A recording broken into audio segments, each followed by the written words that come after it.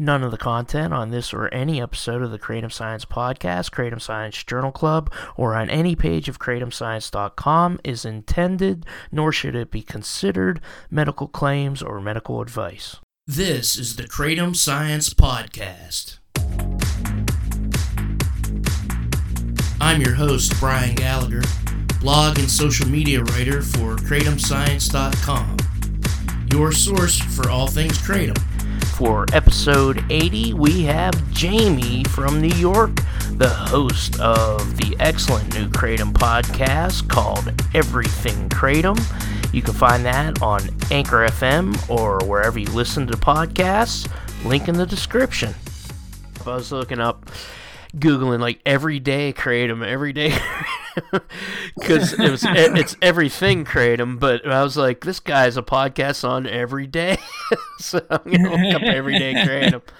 But that's the cool thing about it is the formats for the three. You're one of the three main podcasts now. The other one is Kratom Guy Show with Mike Overstreet, and he does 3-hour podcasts once a month or something, and I do like an hour a week, and you do sometimes your conversations are 45 minutes an hour, and then you also do like little 15-minute ones, your thoughts on certain strains or blends is probably the better, more accurate term, and which is cool. Like, I want there to be more Kratom podcasts because it's still kind of like an insular, small community, and we really have to branch out before the prohibitionists kind of get a handle on this stuff. But yeah, so what made you want to start a Kratom podcast? Well, I guess it could have been a few things, but I guess it was put on by the fact that there was this whole thing going on with the World Health Organization, and I didn't know any specifics other than I just saw some post on Reddit one day, and it was talking about how we need everybody to rally around Kratom and sign this petition. I was like, that's weird. Like that, I remember people doing that in 2016, but like there isn't anything happening again, right?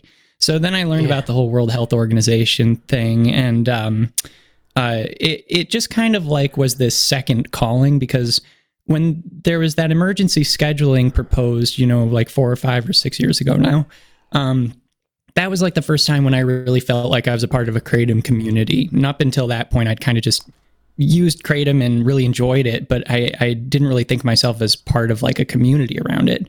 And when that happened, I was like, wow, there's a Kratom community. And so this was like kind of like the second time that happened, but it more made me feel like not only do I feel like I'm part of a community, but like I want to have more contact with everyone, because I hadn't heard about this before I saw this post on Reddit. And if I hadn't been just checking Reddit that day, I wouldn't have known. So I don't know. I've always had a romanticized idea of like podcasting, but I didn't know if I could do it.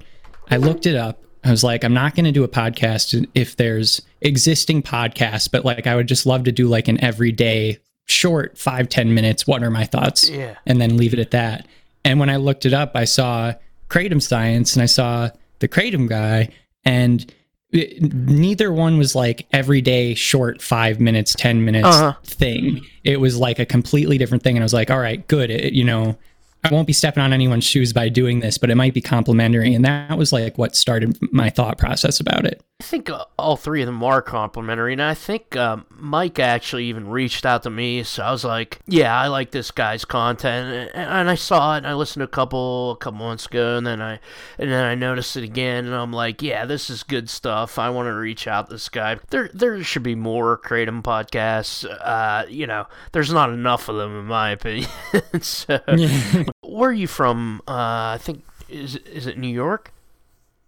Yeah, I'm from New York. Originally from Geneseo, New York, is a small town just south of Rochester, New York. Where do you live now? I live on the border of New York and Vermont, around Granville. Okay. Oh, yeah, the illegal state, Vermont. Yeah, that's right. That's pretty crazy. That's illegal there. That's kind of a curveball.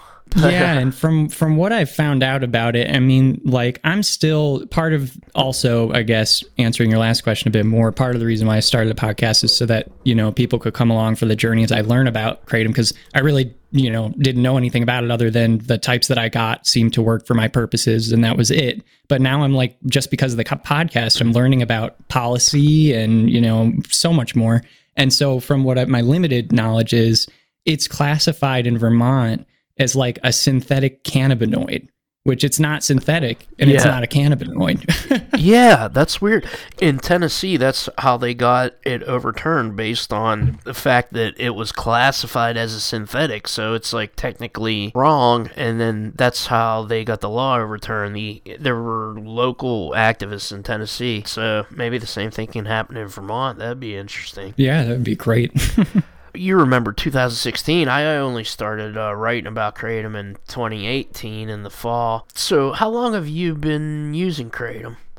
Well, I've been using it on and off again since 2011. That's when I was first introduced to it by a friend when I was first going to college. That was my first year of college. And my friend came up to me that day and said, "Hey, I got some interesting things in the mail. There's this thing called Blue Lotus, which is kind of like, a chamomile thing. And then there's Kratom." And he gave me a couple capsules of Kratom and said, "Oh, it, chills you out," something like that. Very general statement. And then, and I had, going into college, I had very, very mild Tourette's. I didn't have really any vocal tics, but I had physical tics with my head, and it was driving me crazy. I had anxiety about it. And here I am in college, like I'm going to be sitting in front of, 3 rows of students sometimes. I don't want to be like ticking my head all over the place. It's just a self-conscious thing. And so I took the Kratom, completely forgot I took it, had a great time, at a party that evening, but I didn't feel anything. And when I went to lay in bed that night before going to sleep, I realized I hadn't ticked once, like the whole day. Wow. And it's the first time I hadn't ticked for like, I don't know, 5 years. Like I didn't notice. It was like it just wasn't a part of my life anymore, which is the goal of anybody who has that issue. So it was just amazing. Yeah. And so I've been using it on and off ever since. When you take breaks, do you tick again? I don't tick that much. I do notice I do a little bit, but it's really fascinating. Like if I didn't have Kratom anymore, I think I would be all right. Like I think I would tick, but I feel like it's helped me gain control of it. And to do that, I just needed to be able to like have some peace for at least a few minutes while I figure it out, if that makes sense. And now I've been able to kind of get a better read on my body. So what do you do for work there?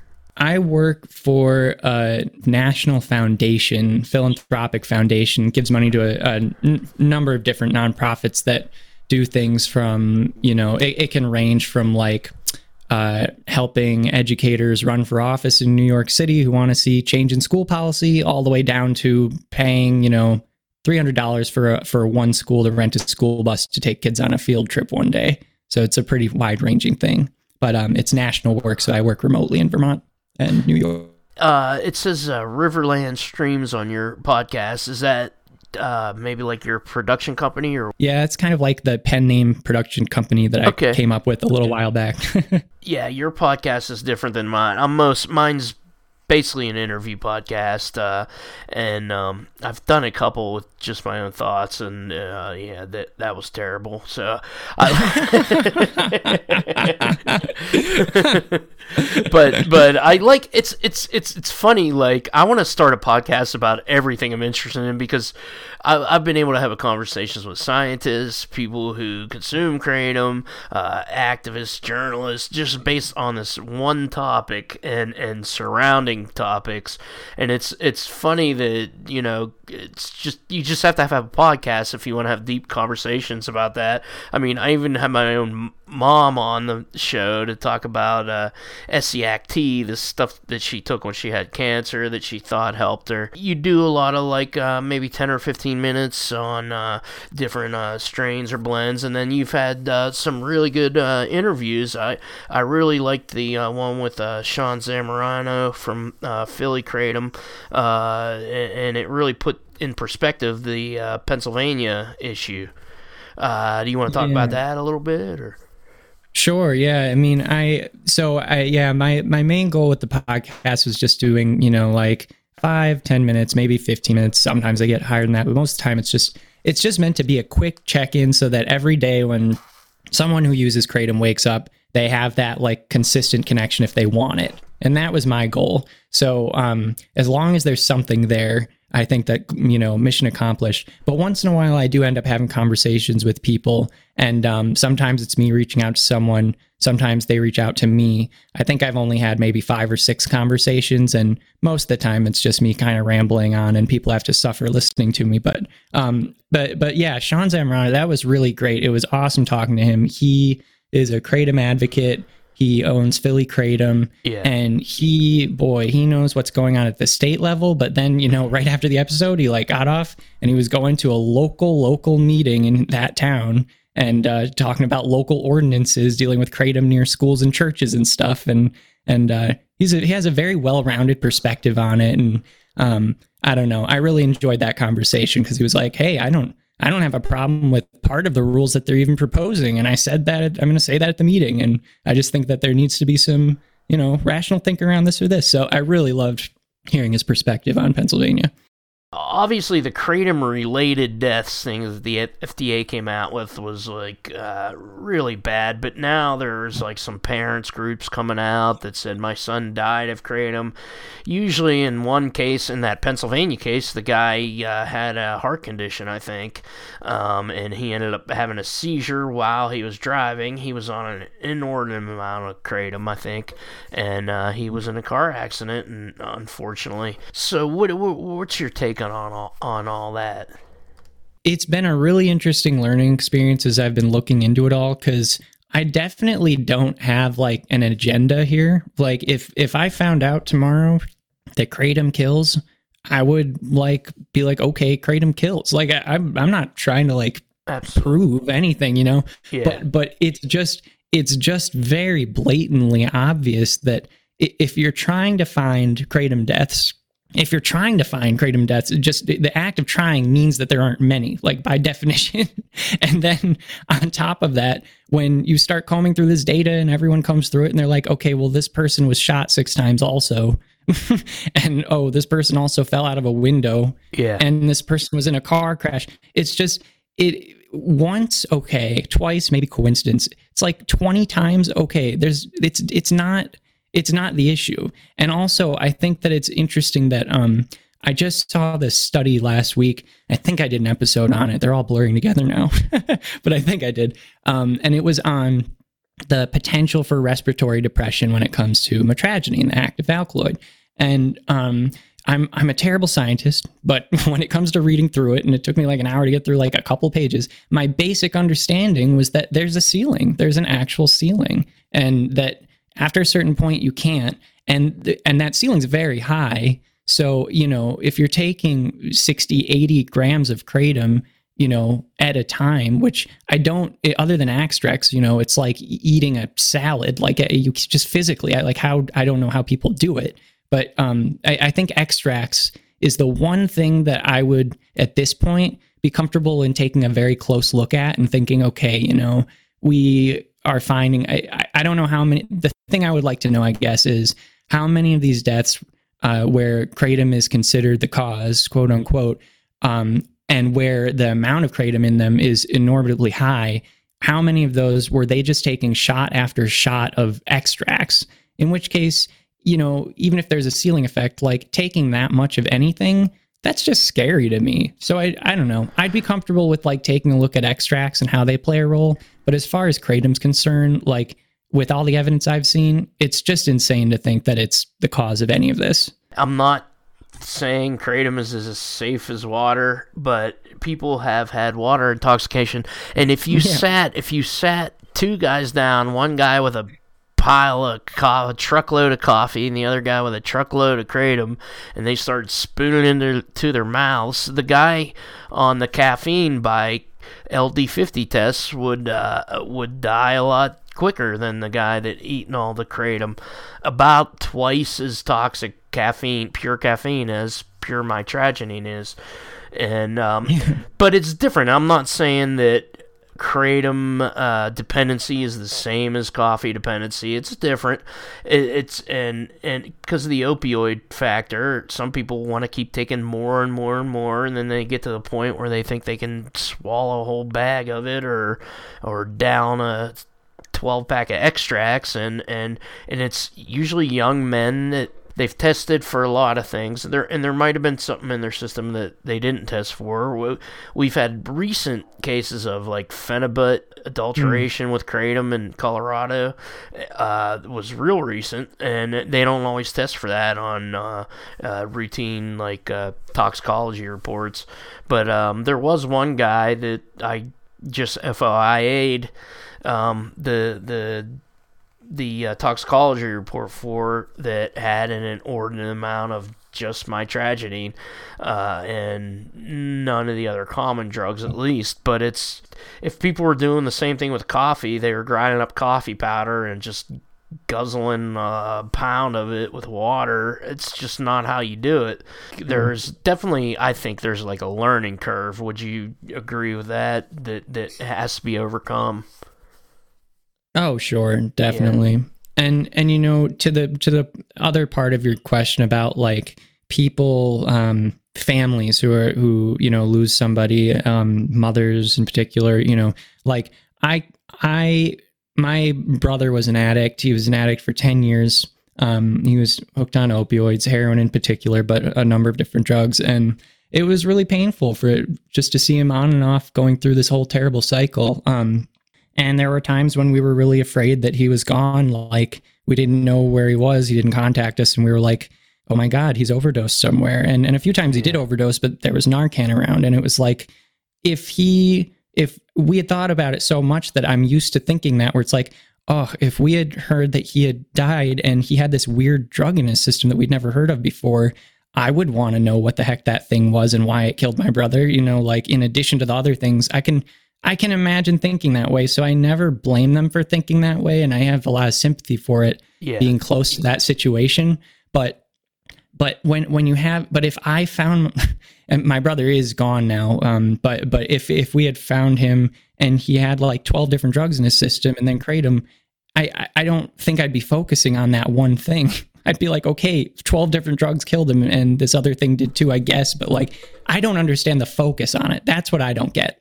I don't get why there's this focus on the kratom when there's cocaine, fentanyl, and like 3 other things. Why is the kratom the thing? Is it just because they don't know what it is?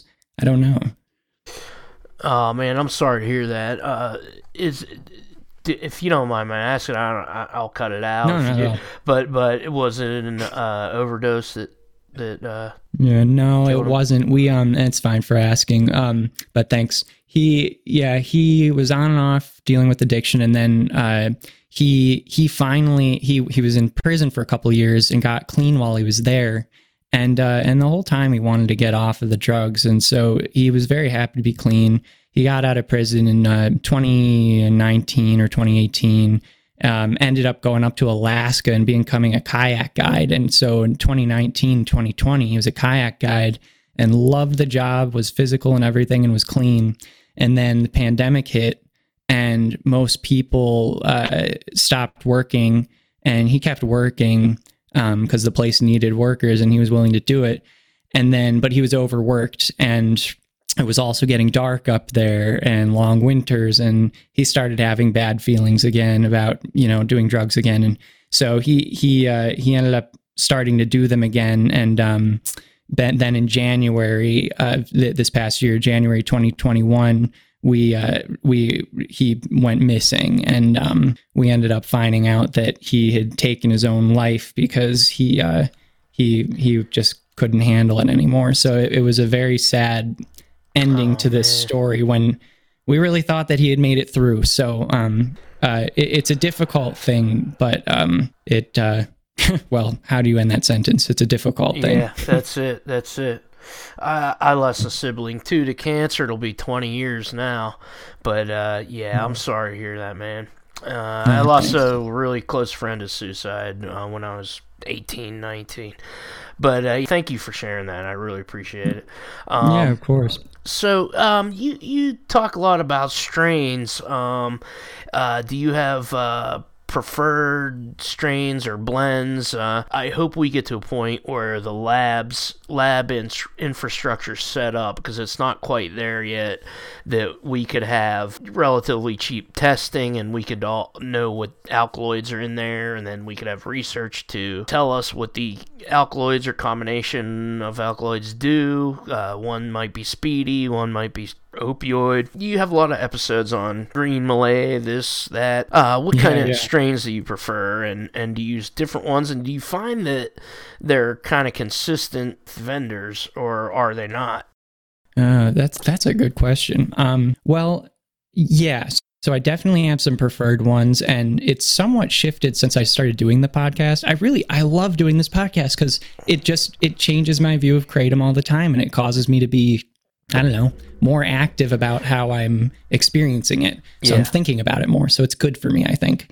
I think that one constant throughout the whole time is that I've definitely really enjoyed White Indo, and that one is probably my go-to every day. And I usually, I don't take Kratom every day, but it's a pretty useful tool I use quite often, at least a few times a week. I'll take it, maybe like around 1 o'clock when I'm midway through work and I still have a lot to do, and it's like starting on the second half of the day, it's like a huge boost of energy for me, and it just syncs really well with my body. And then but also, so I was really into whites when I started the podcast, but I kind of discovered the power of greens while I've been doing it. So now I'm all about green Maeng Da in the morning. It starts off my day with just this nice, smooth building energy. And it's like White Indo is a punch of energy for me, but green Maeng Da like builds over time. And that's exactly what I need in the morning, rather than having like a punch of energy and then like, oh, I'll do it again in 2 hours, maybe, or 3. So I've been learning a schedule that works for me. I also really like white Thai and green Thai. I think I like white Thai better. I do like red Thai though. I'm not about the reds too much, but I love red Thai.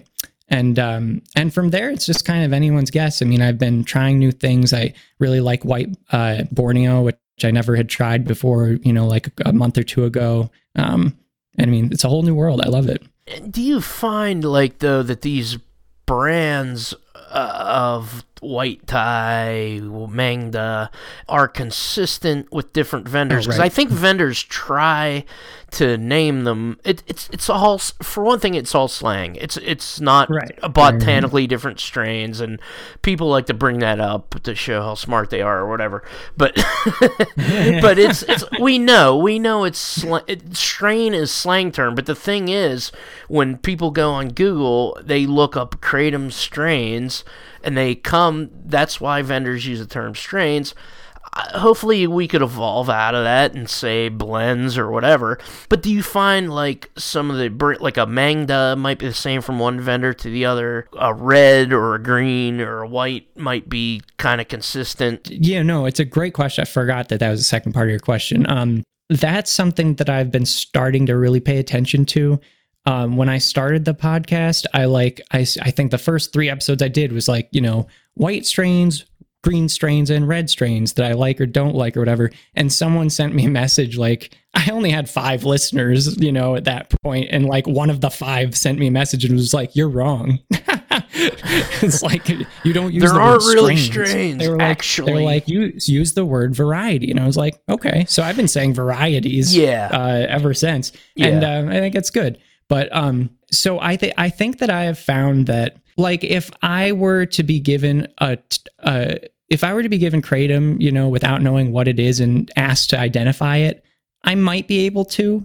But it would have to, like, if I was given White Indo, I would know, just because I've had White Indo and I've had it from a few different sources, and that one more or less I have found has been similar. But when it comes to Maeng Da, it's like the biggest up in the air I've ever seen. Like, I've never had one consistent Maeng Da product in my life. and that's definitely true for most of the others, but one or two I think that I have found has been similar. I was looking into like gold Kratom the other day, and I did an episode on that, and like was just looking up gold Kratom as I was doing the episode, which usually I do my research before, but I kind of wanted to do like a interactive, hey, while you're listening to this podcast, I'm going to be looking this up and see what we find. And it was like one website said gold is red kratom that is dried this way, and then it's blended with green. And then someone else was like, no, it's not that. Although a lot of people will say this, it's that. And there's like 3 different conflicting websites. And then the last website was great because it was like, what's gold kratom? I don't know. Nobody knows. It's whatever people make it to be. It's just green and red. It really whatever is. From there is good. Yeah. There aren't really different plants. There's Rifat. This guy, Claude Rifat, developed probably what is a different strain than might be in Thailand or Indonesia, but I think it's really the drying process, right? I mean, is that what you've ascertained? Because I don't know if there are like red stem, green stem, white stem on different trees. Yeah, I mean, I have no idea. That's the elephant in the room for me, and like I'm always trying to be transparent about the fact that I really don't know. From what I've read, it's the only thing that I've found that I think is really interesting when it comes to differentiating how kratom's going to act on you is the idea of fermenting leaves. That's really interesting to me because that is the difference between green and black and oolong tea. Is like a fermentation process. And it's like, okay, that I can identify with and I can like put a face to the name with that. So I can imagine that having to do something with how it's going to be and how it's going to act. But like, yeah, all I know is that it has something to do with drying. I've seen people say kratom leaves, they all have this type of, stem unless you do this to it. I'm like, oh, so I don't know. And the way we're talking now, like, I don't know, maybe it does this, that. This is how the scientists, this is about where they're at, because they really don't know either. They're getting to it. I mean, I know I had Dr. McCurdy on and Dr. Brian Pearson, who's a horticulturalist. They are in the beginning stages of just growing their own plants, picking them at different times, testing the alkaloids here and there, and it's like a full mass spectrometry type of test that they're doing. And in the Philippines, they found like no mitragynine in their leaves, but people still use it and get effects from it. Soren from Top Tree is in West Virginia, and he brought me up a kratom plant that I have growing under a grow light in my basement, and they harvested all their leaves. He brought me a bunch of huge fresh leaves from one of their plants, and it had an effect. Chewing it, making a fresh leaf tea out of it, had a total effect. And he was like, they were like way low in mitragynine. They had like speciosiliatine or something. It was high in that. And I'm like, well, that's weird, because it had a total effect. I even like put 5 leaves in a tea once, and I was like, whoa, that was a little too much, Actually, it was actually good. I was just like shocked by how much of an effect it had, and then he told me that they were like all super low mitragynine, and I was like, all right, well, that's weird. I think we do know, and I talked to Dr. McCurdy about this, is 7-hydroxy is the molecule or compound that is actually stronger than morphine if it were to be isolated. Luckily, it's not cost effective to extract that. It would cost more than it would be worth. Luckily, because then some of these shady vendors will be sprinkling it all over their product. I mean, they say abuse potential. I think that's an outdated word, but they use it in pharmacology. I think they should call it dependency potential, because you can get dependent on it quicker. It not only happens in the metabolism, but it happens in the drying of the leaf, because you're adding oxygen, hydroxy, 7-hydroxy mitragynine versus mitragynine. Did you ever think about that? Like, I guess in with fresh leaf versus dried leaf over here, where people might be developing more severe dependency issues. I mean, do you think that's the case? Because in the old country where it's from, in Southeast Asia, they say there's never been deaths. Maybe old men are dependent on it, but it doesn't seem like a big deal. Yeah, I have thought about that a lot. I've wondered. I'm sure people make this comparison in their heads if they think about it, but it just reminds me of cocaine coming from coca leaves. It's like the exact same thing. You Absolutely. Got people chewing on the leaves, doing really tough, arduous work, really high elevation, and it's not like you hear about a bunch of cocaine addicts in Peru, but then you bring it up here as a concentrated powder and looking very different than how it looks on a tree. And you've got a bunch of issues in the 80s. So it's like, I feel like it can be a very, very broad general connection there, you know, with kratom. Like, I've always wondered, I know I'm not actually getting the straight up leaf. What has this thing gone through to get to me? And how is this different from just picking the thing off of the tree and just munching on it, you know? So I have thought about that a lot. And I know that, again, it kind of goes back to the extracts thing. And I looked at the 8-factor analysis that the AKA put out last year, the updated 8-factor analysis. And one of the few things I found in that where it was like talking about kratom in a negative light with the LD50 with mice and everything was that they found a lot more evidence of addiction and respiratory depression when 7-hydroxymetragynine was concentrated versus metragynine. They found remote, like hardly anything, if anything at all. But 7 was, and then from there on, I learned, that's probably why all these Kratom Consumer Protection Acts are limiting 7-hydroxymetragynine at 2% or less. It's a good law, too. I think if that was extracted, there would be a much bigger problem. It seems like mitragynine at University of Florida, they're developing it into... They want to develop it into a pain relieving and also opioid dependence treating drug. Dr. Abhishek Sharma, when I interviewed him, he said it's like 4 opioid withdrawal treating drugs in one because it hits so many receptors, just the mitragynine compound. Dr. McCurdy told me is like the alkaloids acting in concert are completely different than, because they've done studies with lyophilized kratom tea where they basically make kratom tea. They make the purest kratom tea with all the alkaloids, so they're not taking out any alkaloids, but I think they're like freeze drying it, grinding it, and like making it into a tea. There's a process, and we talked about it on our Journal Club segment of the podcast. He's saying, you know, it's like a symphony orchestra. If you have just one violin playing, then it'll sound different than the orchestra together, which is how the alkaloids work. It's the same thing. And he said 7-hydroxy, you might, if you just amplify that one thing and it's the only thing playing, it might even be up there with fentanyl in terms of opioid. And I'm not clear whether it's a full or partial agonist on the opioid receptors. I'm not clear whether it... You were talking about respiratory depression before. I'm not clear whether it... how much of it causes that, but you said there is a ceiling for kratom, right?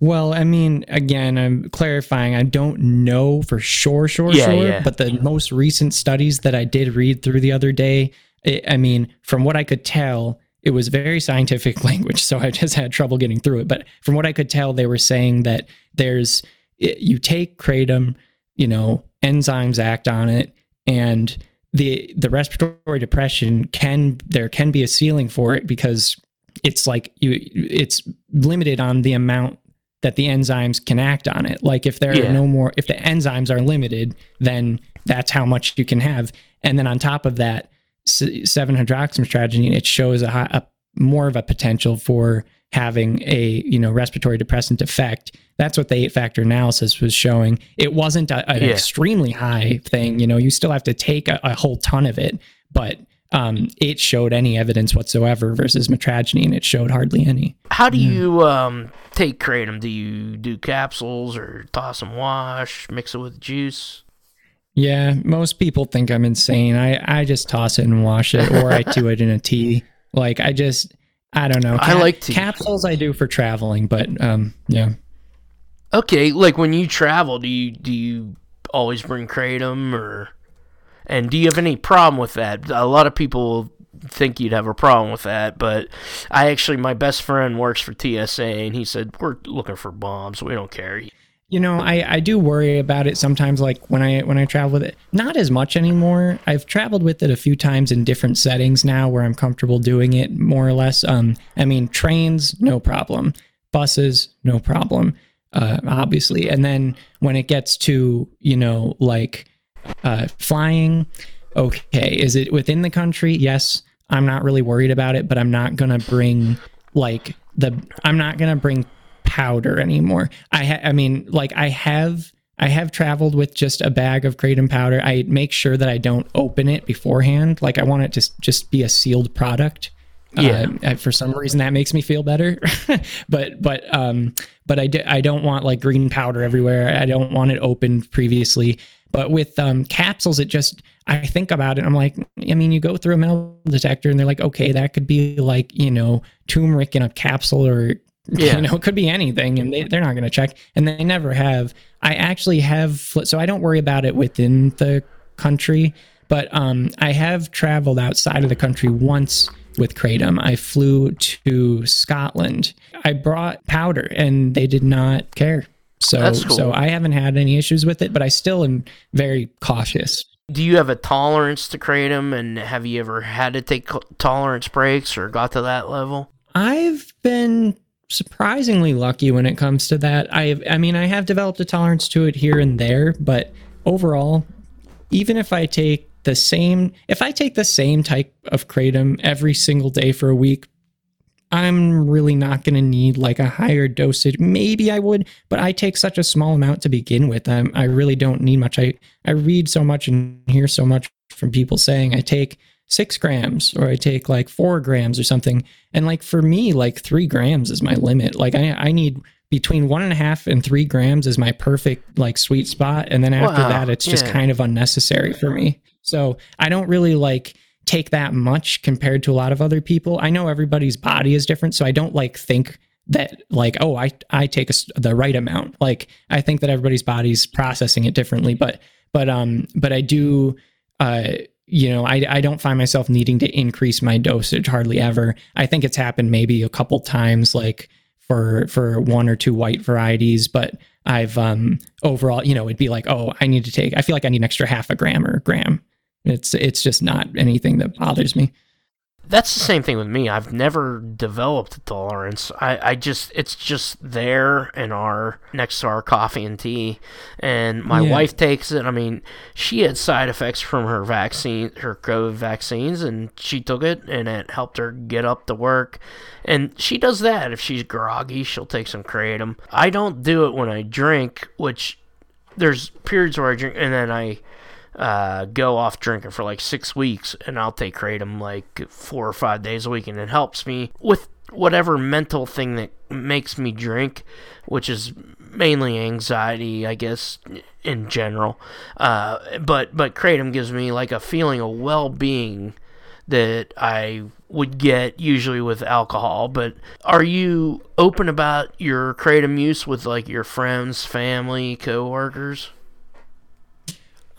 Yeah, well, coworkers, yes, but with the caveat that like I've told them about it once and they think it's interesting, but it's like I don't like keep bringing it up, not because I'm worried, but as much as like I don't feel like this is a necessary topic, because I don't want to. It's and this could go a whole nother way in terms of our conversation, but it's just interesting how for some reason people just. They can't understand Kratom when you explain it to them, and they always got to know more or don't quite grasp it all unless they're actually like a part of this community and really like taking it. And so it's just because it's like a complex thing to explain. And the second you bring up it acts on the opioid receptor, it's a partial, agonist or whatever the word is. It's like you lose them, because they're like, oh, opioid. And so I don't really bring it up with people like that often, but with friends, totally open about it. And that's because I have more time to explain to them, what it is. And I feel like, over the course of the time that I see them, or I'll see them a few times, I can bring it up again, or they bring it up again. And I'm like, well, actually this. Whereas if I'm in like a work setting, it's like, it's not going to come up often enough where I can get across what this thing is. So I'm just not going to bother. My family does know that I use it, and they're glad that it works for me, and glad that I also don't rely only on Kratom. When I was right before college, I would use I was using a few different pharmaceuticals that I was prescribed for my Tourette tics, and then for like anxiety, and it really just wasn't right for me. Like making yourself a chemistry experiment is scary, and I really didn't like it, and it had some poor effects on me. So my parents were really glad when they saw that, like, this natural leaf that I just have to take like just a very small amount of it, and then my head doesn't move against my will anymore. Like, what is this? The whole thing about it, like, it's a legal substance. If you're going from one state to another, like, you shouldn't have to hide it. It's kind of like there's a shame still attached to Kratom, because it does cause dependency, and it does feel really great. But what do you think about all that with, like, the shame of it? It's a legal substance. It's not harming most of us, like the vast majority of us who take it. Well, I totally agree, and I haven't told my, like, primary care doctor about it. I just it's kind of almost the same reasoning with the TSA thing. It's like, yes, maybe it would end up okay, but it's going to take a long time to talk through this. They don't know yet either. They don't have the information. I almost think let's educate them. But I also have a alcoholism diagnosis in the past, and I don't know if it's going to fuck up my insurance or what. and a lot of people who have had drug addiction, they're afraid to talk to their doctor about this stuff. Yeah, that's kind of the thing that I think about this all the time. It's such a great topic you're bringing up, because there is a huge stigma with it, and it's I've seen a lot of different numbers, but let's just say, ballpark 40% to 60% of Kratom users are using it in part to help them with coming out of an addiction of some sort. Like, I've seen numbers around that area plenty of times to think that that's about right. Maybe it's a little less, maybe it's a little more, who knows, but so there's going to be stigma. You said stigma. My goodness. I'm listening. Yeah, I said it. Okay. I said, there's going to be that stigma attached to it, especially for people who don't know what this other thing is.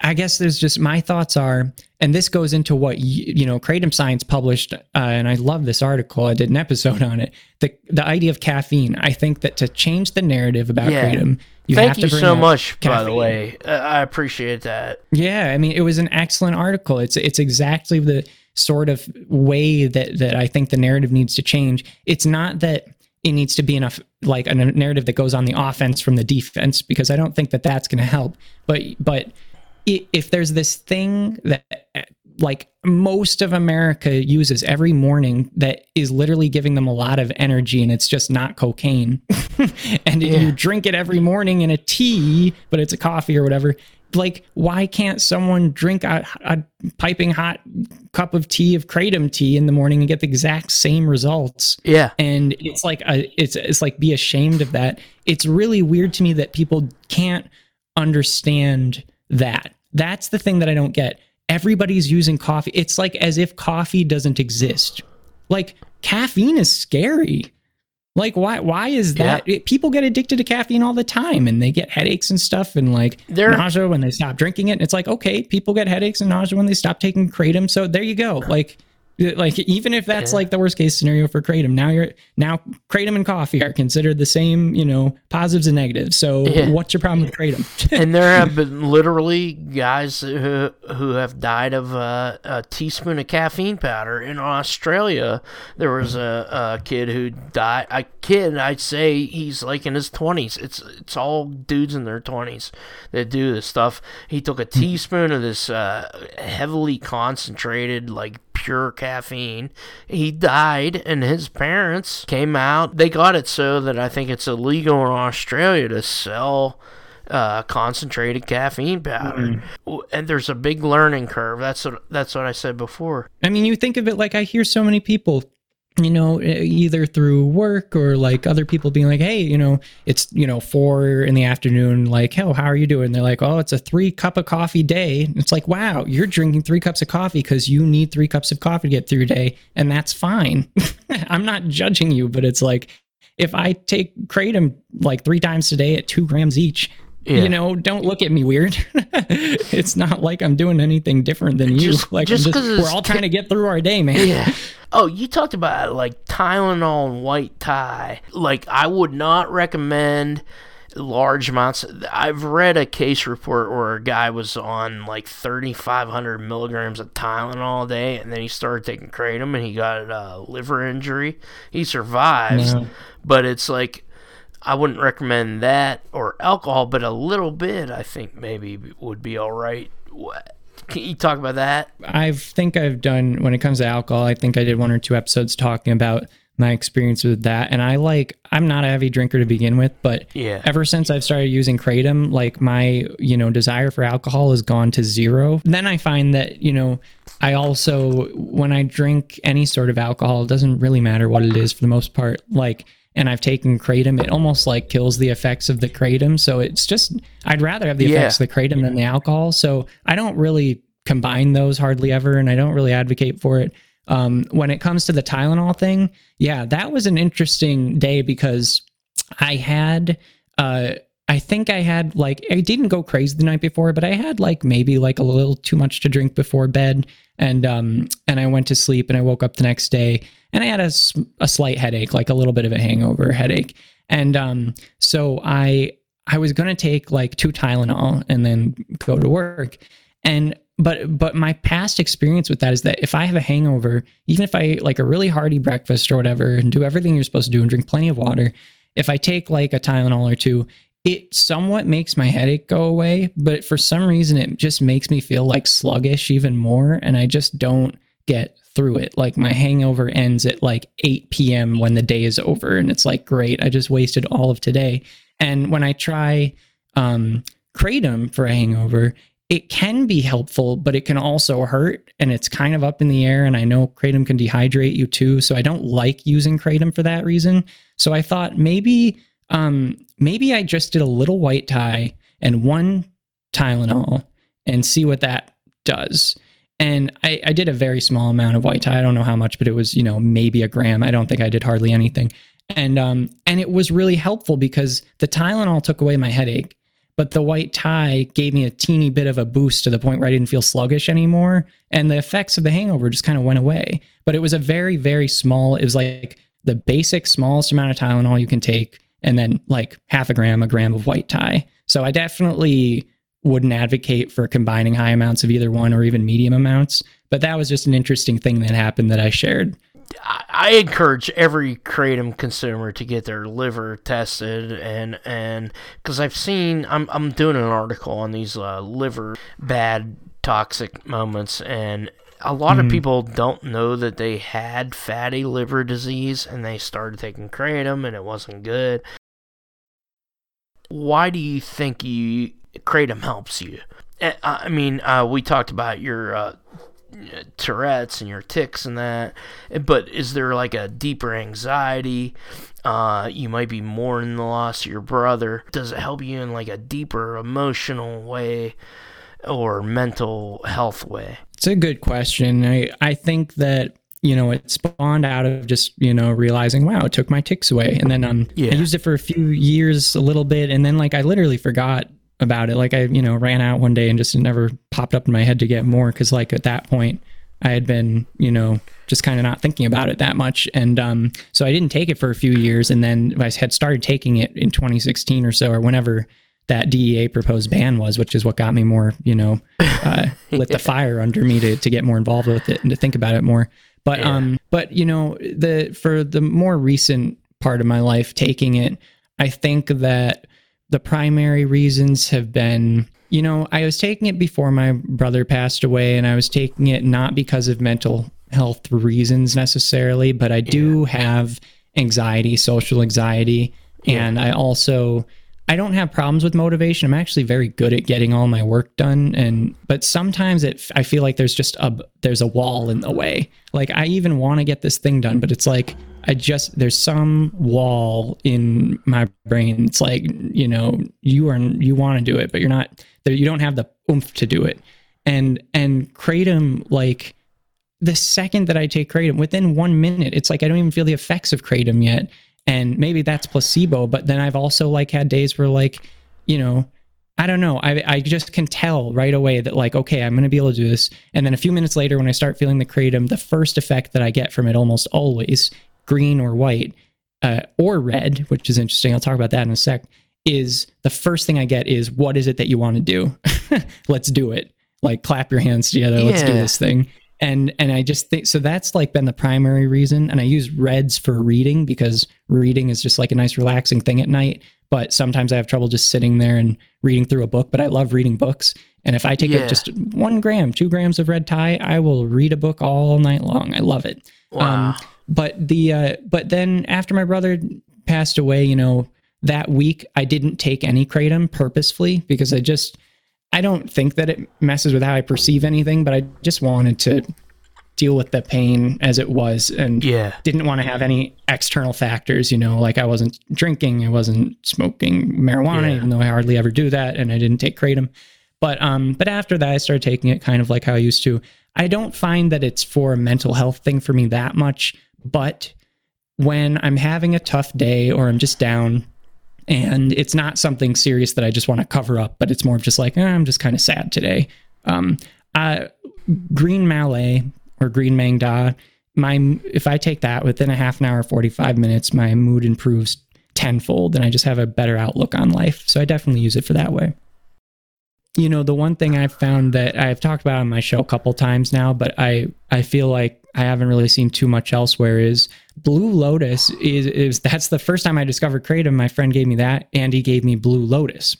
And Blue Lotus is this water lily that's from Southeast Asia. It's from Egypt originally. People in Egypt 2,000 years ago would drink Blue Lotus tea or smoke it, and they would just use it as a socialization thing. And it calms you down, and it helps you with social anxiety. It kind of reminds me of chamomile, the way it makes me feel. So Blue Lotus and Kratom are like peanut butter and jelly, for anyone who doesn't know. And I don't know any of the science behind it, and I certainly am not recommending anyone do anything, but from my own experience, it's a fascinating combination that is like the most symbiotic thing I've ever found, and I don't see much material on it. So I just think that's interesting. What do you have coming up on the podcast? Do you have any plans, new guests, anything? Yeah, I actually have a conversation with Joey from Joey Talks on YouTube. That's going to be tomorrow, and that's really exciting. So I think people will enjoy that one. That's great. I just was told about him a little while ago, so he's a really interesting guy and really smart, and I think it's a great conversation. Awesome. That was Jamie, host of Everything Kratom. Link is in the description. So far on the Kratom Science Podcast, we don't advertise and we don't ask for donations, but we do ask for your support. If you could share this on social media, like, subscribe, rate, review, comment. The music is Risey. The song is Memories of Thailand. Kratom Science Podcast is written and produced by me, Brian Gallagher, for KratomScience.com. Take care.